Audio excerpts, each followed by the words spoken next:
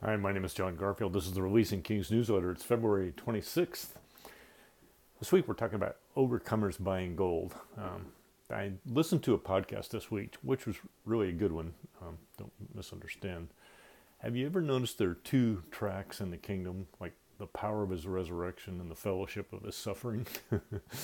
So the podcast that I listened to was centered around a business ministry model, and it was a really good one. So I want to summarize who the podcast was about. So it's this first track of the kingdom, the power of his resurrection, and it's just this glorious testimony. So I'm a serial entrepreneur who began with nothing, and now I have started multiple businesses and investment funds. I'm on numerous other business boards, and I've leveraged my success into ministries that help other businesses and investors become successful. I'm busy all the time. I'm fruitful, wealthy, generous, and wise. I'm sought after for advice. I'm visible, acclaimed, celebrated, and connected at influential levels. God has blessed me. Now, the second track, or the fellowship of his suffering, is like the antithesis of all that. And it sounds like this. Lord, I feel unused, wasted, set aside, and hidden. My resources limit my dreams. The desires of my heart go wanting. My investments in my life are best characterized by mediocrity. And for sure, no one is calling for my advice. And I feel like a billboard for theft by the enemy, and I'm an example of God's weakness. So the two tracks are examples, both evidenced in the Bible.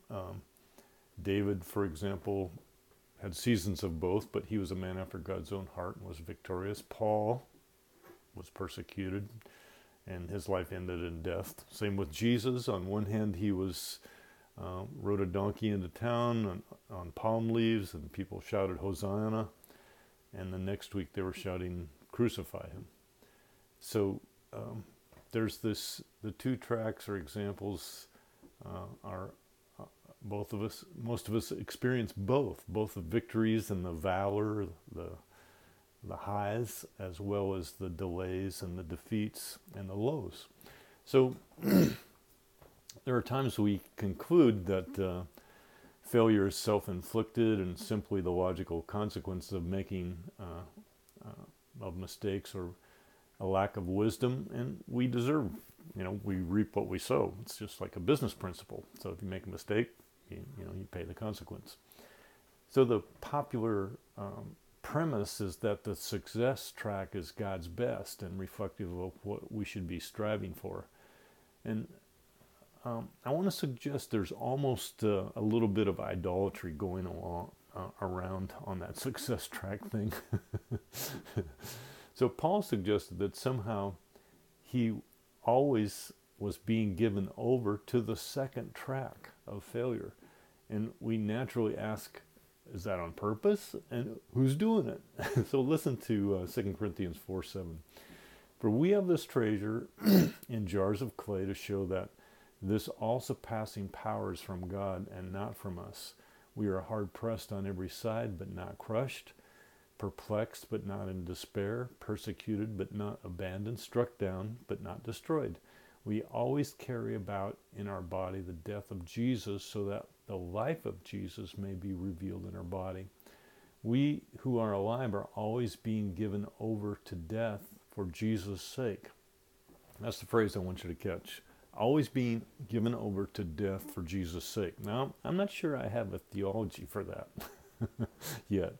How is it that, somehow we are given over? Do you volunteer for that? Is that your calling? I mean, how does that come about? So I'm just highlighting that. I'm going to skip the middle part and just go to the end. People who have lived on that second track, or the problem, the trials, the failures, yet they hold on to their purpose and their book and their calling, and they believe that God will redeem their trial, even if it goes longer than their lifetime. Those people are different. They celebrate the victories of all those on the first track, the success track, but outwardly only their death is apparent, Yet in the Spirit, we can sense the fragrance in their hearts. They carry brokenness, hiddenness, gratitude, and joy, and it seems more genuine than all the trappings of the outward victories. And they are surrendered to a success that only God can bring. It's like nothing they're doing is working. And they believe God for the justice of restoration. So I've given a link to an entirely different newsletter on that topic. And these people overcome victimization because they made the decision to be given over to weakness when they answered Jesus' question, "Can you drink this cup?" And that yes that they gave releases the power of Jesus' resurrection. And I want to suggest that that's precious in God's sight. And that, so Paul in 2 Corinthians 12 says, he was asking the Lord to take away his thorn 3 times, whatever that was. He says, the answer was from God, "My grace is sufficient for you. My power is made perfect in weakness. Therefore, I will boast more gladly about my weaknesses so that Christ's power may rest on me." That's why, for Christ's sake, I delight in weakness, in insults, in hardships, in persecutions, in difficulties. For when I am weak, then am I strong. And I just want to close with prayer, because some of you are going through amazing success, and things have come together, and God is blessing and opening doors of opportunity in amazing ways. There are others in the kingdom who are not going through success. So I'm writing this to encourage you that in God's system of justice, that somehow is resurrected, that somehow counts, that somehow we are always given over to those things for purpose. And even though we can't always see the purpose, can't explain it, don't have a theology for it, don't know what's going on, we can get discouraged by it, be just overwhelmed by it, have no answers, yet somehow God is in that. So Father, I just lift up my brothers and sisters who are laboring under that load, and I'm asking that you would just speak to them and encourage them and send your angels to them and cause them to feel your pleasure, your warmth, your understanding, that they are offering, they said yes to drinking this cup, and that, Father, it honors you and it's worship to you.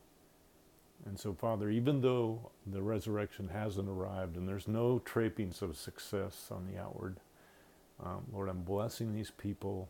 I'm lifting them before you as part of your kingdom with purpose. In Jesus' mighty name, amen. Have a great week. God bless.